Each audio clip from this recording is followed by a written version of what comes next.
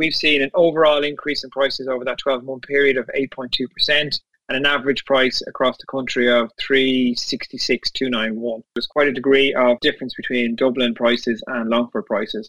And that, again, is in part due to the population demands, quite a varied pricing structure. But even within Dublin now, you have a very different pricing structure depending where you go.